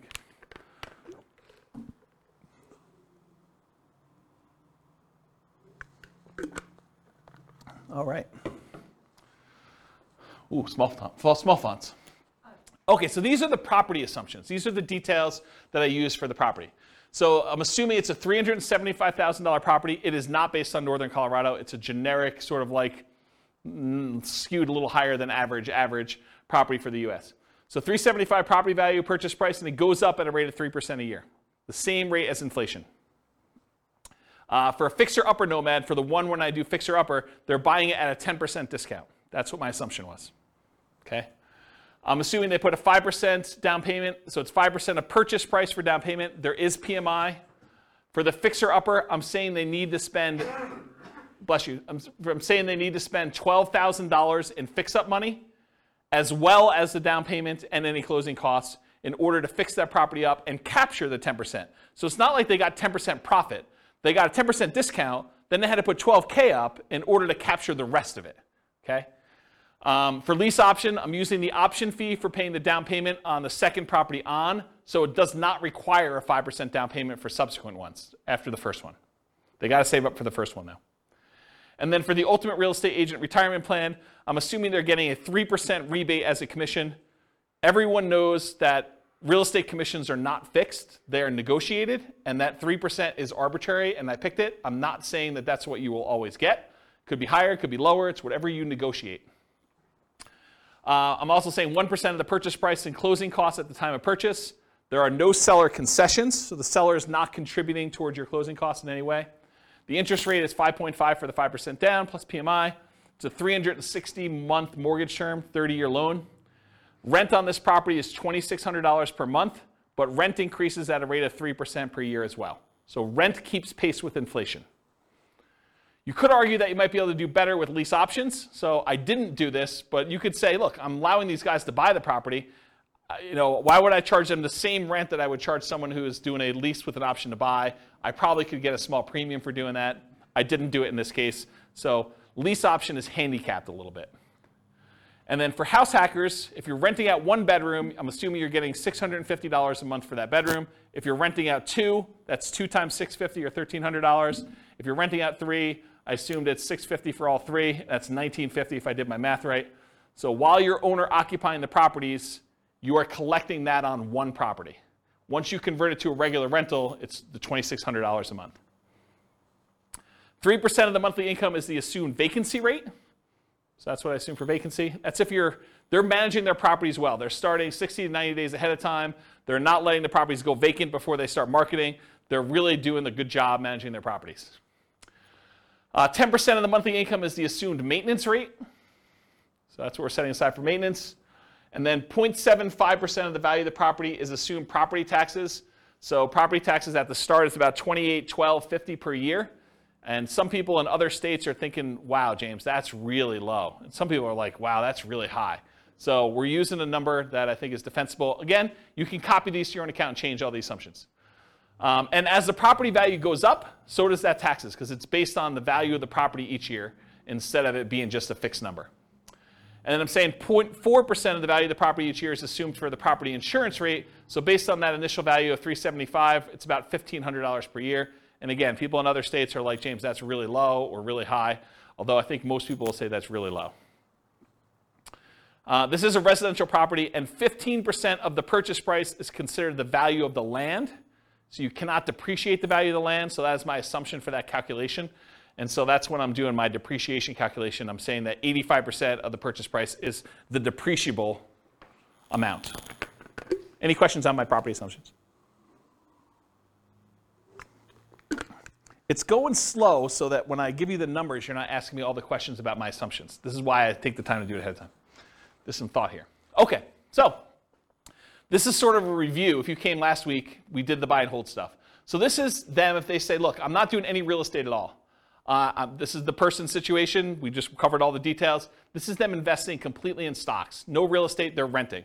So if they just do all stocks, no real estate, it takes them 482 months in order to be able to be financially independent. And it's all from their stock market account and if they hit Social Security from the Social Security. I have a quick question. Yeah. Do you assume their salaries follow inflation, or do you keep Yes. Yes, Okay. the salary does increase with inflation. and Yep. it's the same as inflation? And expenses. Okay. So their personal expenses and their salary increase with inflation. Yeah. Okay. Yep, absolutely. So really, they may be saving slightly more than $1,000 a month over time, but if you adjust back for inflation, it's actually $1,000 in inflated dollars. But a lot of jobs don't follow inflation, so that's why. And some So do. most do better when you figure that people jump job to job. Yeah. But, Yeah. Yep. Yeah, I looked at data on that a long time ago. All right, so any questions on this? Cool, that's easy. All right, so now we've added in, they're gonna buy 1 owner-occupant property. They're just gonna move in, and now they're gonna actually invest in stocks. Now, when they move into an owner-occupant property, they actually end up saving less, right? Because the amount that it costs them to buy a property is much higher than the amount that it costs them to rent a property. So in that case, we make an adjustment, and they end up saving less. Still, though, works out better. 396 months. And it turns out it's 396 months. I'll kind of jump ahead. I'll steal some thunder for myself. Turns out it's 396 months because that's when they pay off their property. And when you pay off your property, you no longer have to pay the principal and interest part of that payment. And so that actually gets subtracted from the $5,000 they need to earn in order to be considered financially independent. It's now $5,000 minus that principal and interest part because they don't have a housing expense. They have taxes and insurance and maintenance on the property, but they don't have a principal and interest part. And so they achieve financial independence when that property is free and clear. Does that make sense? Okay. Now, this other one is they rent, but they're buying 20% down payment rentals. That takes 370 months for them to be financially independent. So it gets a little bit better if they buy 20% down rentals.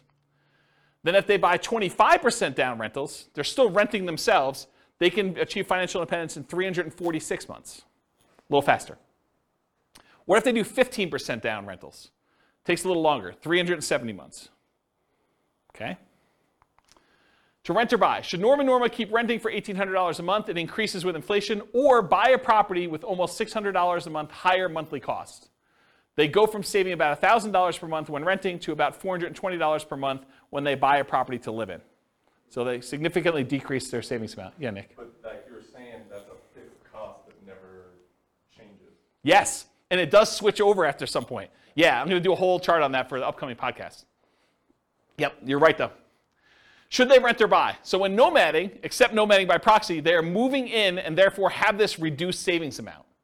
Right? So when they do nomad, they're buying a property to live in, and so they're not saving $1,000 a month anymore. Now they're saving less, like $420 a month. And as they buy more and more expensive properties, it may even get worse. Right? So will it matter? Like, is that going to really hurt them? We're going to find out. So now I've said, what if they buy their one owner occupant, then they do 20% down payment rentals? Well, that actually increases to 394 months. What if they buy one owner occupant, then they do 25% down? Same thing, 394 months. Huh, that's weird. They're the same amount for buying 20% or 25%. What if they do one owner occupant, then they buy 15% down rentals? Huh, that's also 394 months. Why are all three of those 394 months? Well, I told you. It's because that's when they pay off the house that they lived in. So they were getting close, but then once they pay off their house, everything goes off. It's like they achieve it instantly then. Make sense? So that's what I say here. Basically, all these are really, really similar. That's when they pay off their houses. Okay, let's talk about Nomad. So they're going to do 10 Nomad properties. 9 of them will be rentals. The last one they're going to live in. All 5% down. So besides short-term rentals with higher rent and more work, nomading is the fastest strategy to achieve financial independence. It comes in at 320 months. Okay? So 320 months is how long it takes when you nomad. They don't even buy their 9th and 10th property until well after they achieve financial independence, though. So fixer upper nomad. They're buying properties at a 10% discount. So 10% discount is about $37,500. But it costs them $12,000, adjusted up for inflation. So that changes over time. The later it gets, the more expensive it is, to capture that amount. This is not counting any labor you're doing for yourself. Right? All that may be extra. So $37,500 discount minus $12,000 in rehab costs. So you're really capturing about $25,000 in equity when you do this fixer upper nomad model. And that's just an assumption, right? Yours could be better, could be worse. Maybe you get better deals in this. Maybe you get worse deals in this. I had to put a stake in the ground. That's why this could be a whole day class by itself. They also, because they're buying it at a discount, $37,500 discount, they get almost $200 per month more in cash flow. Right? Because they're borrowing less. They're doing 5% of a 10% discount instead of 5% of the full price. So their cash flow is a little bit better when they do fixer upper nomad. They need more money to acquire/rehab the properties, though, which actually delays when they can buy the property. Because if they were just trying to buy a property as quickly as they could save up just a 5% down payment plus closing costs, now they need 5% down payment plus $12,000 plus 1% in closing costs. It delays when they buy that first property and some subsequent properties as well. Okay? But then they're collecting better cash flow on it, which helps them qualify for future loans and kind of replenishes their money, but they still need $12,000 in rehab money for the next one too, because I assume that they're repeating it every time. So regular Nomad needs about $22,500 for down payments versus this $32,250 with the rehab costs. And I just broke out the math. The 5% down payment on the discounted purchase price is $16,875. The 1% in closing costs is about $33,755 and $12K in rehab. That's where this $32,250 comes from. And it delays when they acquire their first property. So any questions on my assumptions? The reveal. So that takes 231 months to achieve financial independence. Before it took 320 for them doing the regular Nomad. Now if you buy a property at a 10% discount and you get that extra cash flow, even though it delays you buying your first one a little bit, maybe even a couple other ones, it's actually faster, 231 months. Part of it's the extra cash flow. Any questions on fixer upper Nomad? Nomad by proxy. So they continue to rent themselves. So they're still saving that $1,000 a month, but now they have somebody Nomad on their behalf. So that's interesting. We've assumed that they have more than one proxy, which is a big assumption because if you're just thinking I've got one kid or one friend or one parent or whatever it is who's willing to do this Nomad by proxy for me, then this would slow it down because I've assumed that they could do it as quickly as they can come up with that 5% down payment and they've got enough people to do it where they're doing that. I assume that there was no benefit or compensation to the proxy. Most of the time when you're having someone nomad by proxy, you're giving them below market rent or ownership in the deal or something else. And I did not assume that in this case, which is a big assumption. And that's why this whole thing could be its own class, right? It could be a whole full day class. They just started paying rent right away. One of the reasons this one does so well is they collect rent right away, so they don't have to wait a year while they're living in the property. They have improved debt to income, which helps them qualify. They're still renting and have income property and properties, and then they buy faster than one per year, because they've got the Nomad by proxy. So this shows you how quickly they're acquiring properties. This is the number of properties owned, and this is time. The red one is Nomad by proxy, so you can see that they acquire them very, very quickly. Basically by the time they're, month 150 or so, they have all 10. The orange one is when they did Fixer Upper Nomad, so that was a little faster, even though it was slower to start. See that? So they had all those, a little bit, around 200 months or so. And then the regular traditional Nomad, it was slow. And I told you, they didn't acquire these last two until after they were financially independent. Because part of it is they've got to acquire the properties, they got to make sure they have their DTIs in place, and they got to make sure they have down payments saved up. So that just shows you their speed. How quickly does Nomad by proxy do it? 214 months. Financially independent, 214 months for that one. Versus 231 with Fixer Upper and 320 for traditional Nomad. All right, so these short-term rental assumptions, and all these assumptions are changeable, but I wanted to make a point that what I use for short-term rentals, I think a lot of people would argue you're really handicapping short-term rentals, James. But this is what I use. So rents will be higher, but fees and expenses on rents will be significantly higher as well. Overall, I've assumed the net, after all the additional expenses, your rent will be 25% higher. So instead of $2,600 a month, it's $3,150. Additionally, maintenance goes from 10% of $2,600 to 20% of $3,150. So it goes from $260 a month for maintenance to $630 a month for maintenance. And you may say, James, that's not high enough, or James, that's too low, or James, that's too high. I don't know, whatever you want to say. But the reason I made a separate slide is, you want to change my assumptions, please do. Okay? So the increase, in my opinion, is modest, but it still impacts achieving financial independence. It could be higher or lower. I don't know. I've just sort of made up numbers. I'm not an expert in short-term rentals. All right, so the Nomad to short-term rental is 154 months to financial independence. Yeah, exactly, right? So you go from 320 months for the traditional model all the way down to 154 months for achieving financial independence with Nomad to short-term rental. Retire at 33, is that what we figured out? Retiring at 33. Realize too that this assumes you keep doing that model after financial independence too, right? Because you're basically assuming you're continuing to get that. We could model it and say, once you achieve financial independence, let's go ahead and go to long-term rentals to make this more passive and see how that looks. Or once you get to the point where your long-term rentals would support you at 100% of your minimum target monthly income retirement, then convert it back to long-term rentals and reduce the workload. But otherwise, you're being active, right? This is more like a part entrepreneur business for that. Okay. Nomad with house hacking. So essentially the same as getting a side hustle. I want to stop and make a point about this. If you get a roommate and you're collecting $650 a month from that roommate, mathematically, it's the same as you getting a $650 a month extra job, right? You're just getting extra money coming in. It counts as a side income. So when I model it, I literally model it as an extra income. That you're getting $650 a month as an extra income source. That's how I plug it in. So I just have the income starting at month 33, which is when they buy their first property. It takes them a while to get to the point where they can afford the first property, 33 months. So I have it start at 33.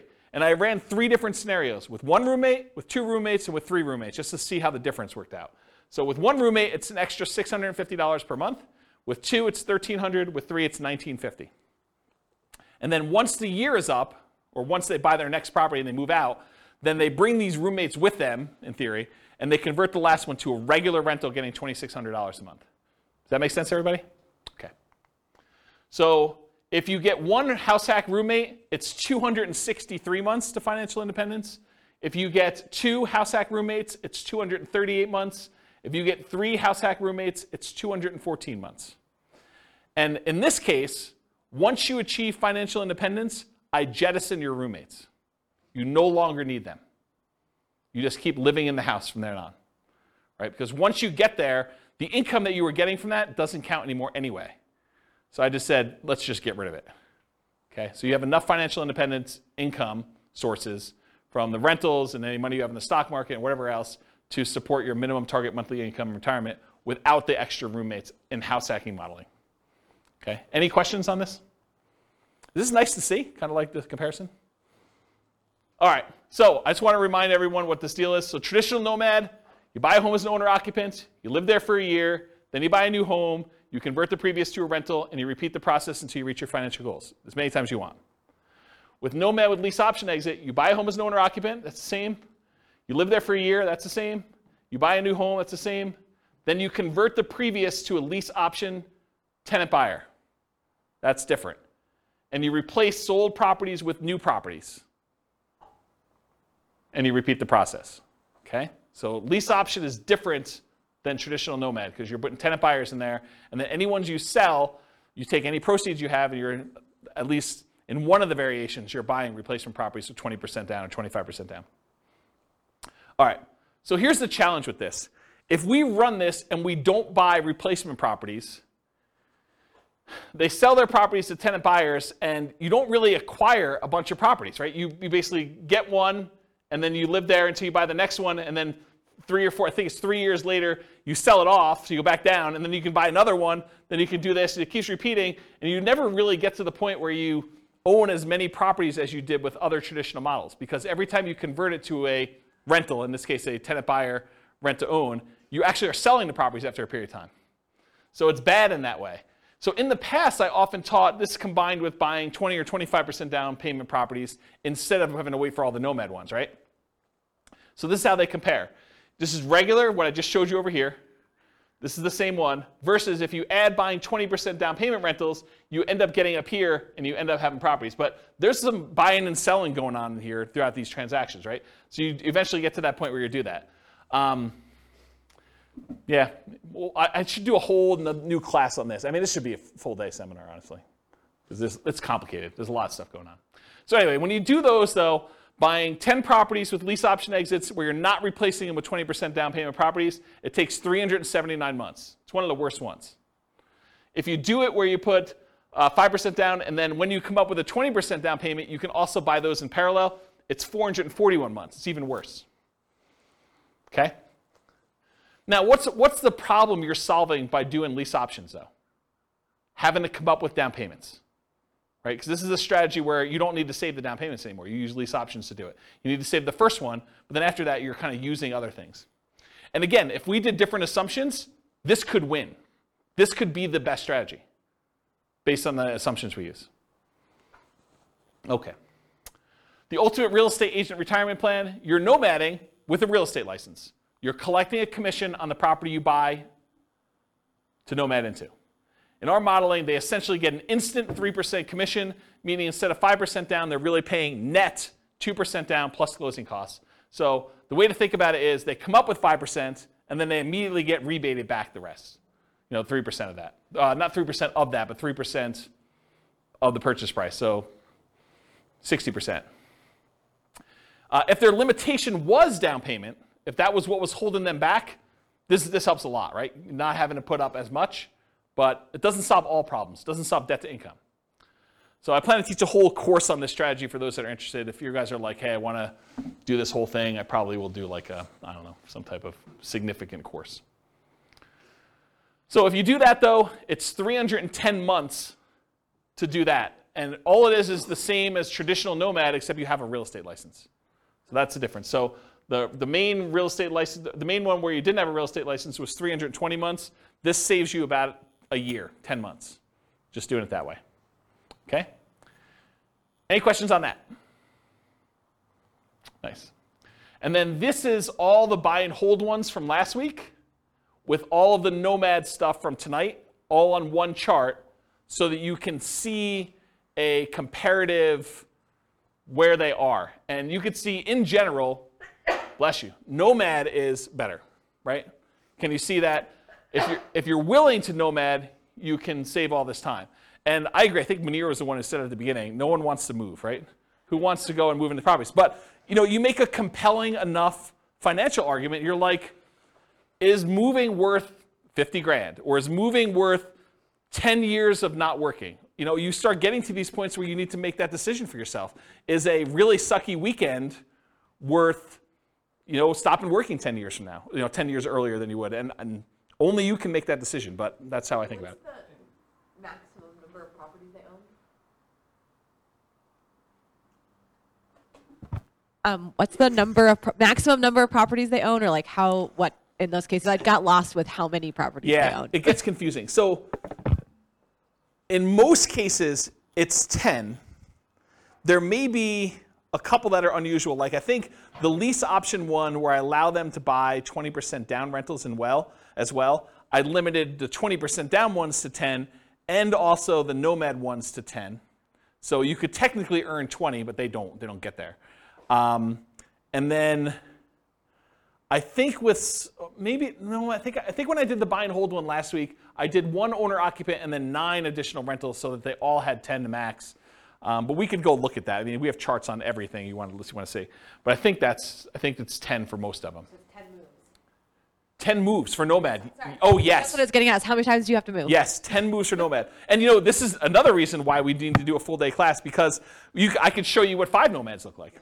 Or I could show you what 3 Nomads, then 20% down after that looks like. And those can become interesting because you decide, hey, listen, I'm only willing to do this 3 times, but then I'm willing to do 20% down after that. And now I have like an asset base and some cash flow to help me with my savings, and I'll get to there. That might speed things up enough where the 20% down now looks a lot faster because it was slower before, right? Like this could be a way to jumpstart things and combine them. Or maybe you're like, I'm willing to do short-term rentals for the first X years, but then after that I'm done.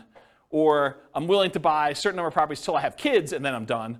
Or I can't start nomading until my kids are out of the house and then I start nomading. So there's all sorts of variations on how to do this. And that's why there's probably multiple full-day events for doing modeling like this. Or copy them into your account and change the assumptions yourself. Because you change and we're talking about very specific characteristics of the properties. You change it to our numbers around here, they look different. You change it to numbers in Greeley, they look different. And one of the things I'm doing is if you go to realestatefinancialplanner.com/model, what I'm working toward, and it's in very late alpha, kind of where I describe it for those that are programming people. I'm actually taking 300 market data sets, what the price and rents and taxes and insurance and maintenance and all that stuff is for 300 different markets, and running them through literally 100 different scenarios. 15% down rentals, 20% down rentals, 25% down rentals, Nomad, house hacking Nomad, ultimate real estate agent retirement plan, like house hacking, like all of these different variations. Or, what if I get 25% more income, or what if I get $100 per month more rent on properties, or $100 less in rent on properties, or what if I hire a property manager or don't hire a property manager? What if I do all these other things? And so there'll be like 100 variations that compare themselves to each other based on that city's specific numbers. And so that's the thinking behind the podcast for each city is there'll be classes that teach the information so that you understand what's going on, but then you need to look at the, I got distracted with a phone call. You need to look at the actual numbers for that city with all the different variations you have so that you can see the specifics for that city, and then you could still copy them all into your own account to be able to go and see, well, I'm not buying those price houses, or James, you're actually a little off on my city, the number's a little higher, and if I'm off on your city, please let me know, because I can just change it and then click a button and rerun all the scenarios. That's why I'm writing the code to do that. I don't know why I was telling you this story, except that it's a lot of variations if you want to do it, and it's specific for each city. I think that's where I was going with that. So, any questions on this? I think there's one slide left. All right, in conclusion, assumptions for modeling matter a lot.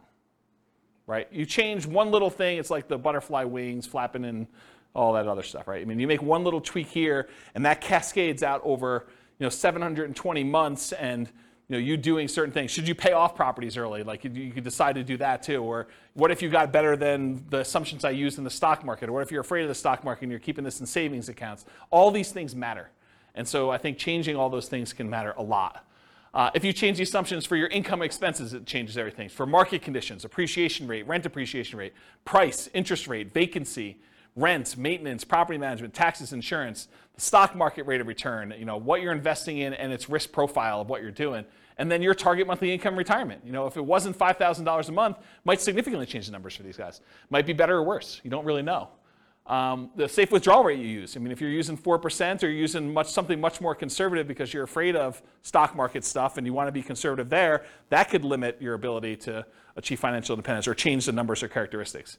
So the strategies that work best in that market may differ. So you shouldn't use the numbers from tonight as like a fixed thing, but I think it's instructive to see how I set it up and what the assumptions were and kind of how they relate to each other for one particular person with one set of assumptions in the one market. You got to do the math for your own stuff. And then I mentioned the website, realestatefinancialplanner.com/model, and then just pick your city. And I think I did a whole bunch of, I think I did 305 cities or something like that. It was about 300. And so you can go look at those and see like how they all work. Do you have a question? Sorry, I really like numbers. So I'm just curious in your assumptions. You don't talk about health insurance benefits? It's included in personal expenses. And personal expenses. So my question is, that can change when you have employment versus not. Does that change in your calculations, or do you keep it? It's easy to do, right? So I'm just saying, in your modeling, can you change that? Yeah, and I'm going to tell you how to do it right now, right? So we said when they achieve financial independence is when their income emits $5,000 a month. Yeah. So if they're working and it's $5,000 a month, maybe for the retirement one, we say it's now $550 or $6,000 or whatever it is, right? So you just change what you need to have in retirement. And I did a class earlier this year where I had you walk through, it's the budgeting class. I made a budget spreadsheet, and it's a special budgeting spreadsheet because most budgets allow you to kind of do a budget for today, right? They kind of do that. My budget spreadsheet had all the different things that you'd have as income and expenses. It mostly does expenses, income on the right-hand side, but it does mostly expenses, but then it has 3 columns. Bless you. It has column number 1 for what's your current stuff, like what are you spending money on now?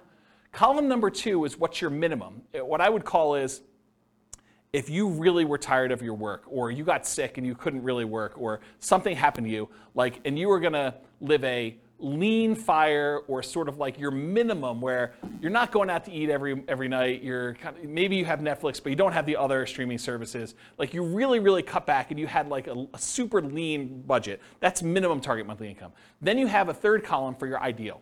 And basically I have you write down, okay, if I'm living my current one, I'm spending this much on dining out. But for lean, I'm spending this much, and for my ideal, I'm spending this much. And so at the end of it, it gives you 3 different numbers. It gives you your number for today, so you know where you are.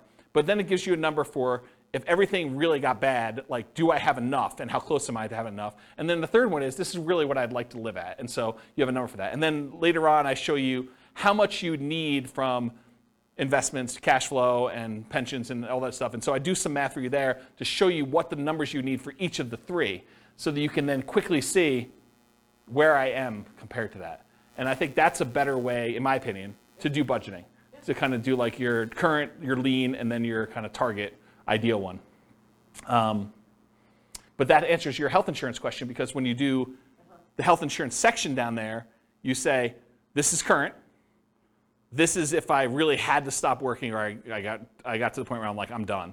And then this is, look, if I really want to be living my fat fire or total fire, whatever you want to call it, then this is my number for that. And you can go ahead and budget all 3 ways and see the differences between them. Yeah. So that sort of answers your question about how to do it, right? Totally. Yeah. Okay, cool. Any other questions? That's all I got. Good stuff? Great stuff. Yeah. You're very, very welcome. Yeah, thanks for coming. I do appreciate it. It's good to see you guys. All right, on that note, I will see you all in the future. With home prices up, mortgage interest rates up, and rents up, but not quite enough to counteract the higher prices and interest rates. Cash flow on rental properties in Hampton is harder than ever. Book a call with the Real Estate Financial Planner to apply our proprietary 88 strategies to improve cash flow on your rentals. See the show notes for a link to schedule your call and improve your cash flow today. If you're a real estate agent, lender, or professional in Hampton that wants to help our real estate investor listeners, consider reaching out to learn about collaboration opportunities with this podcast. We'd love to add more value to our listeners by having you assist our investors buy, sell, and finance their real estate investments. See the show notes to schedule a call to discuss collaboration opportunities.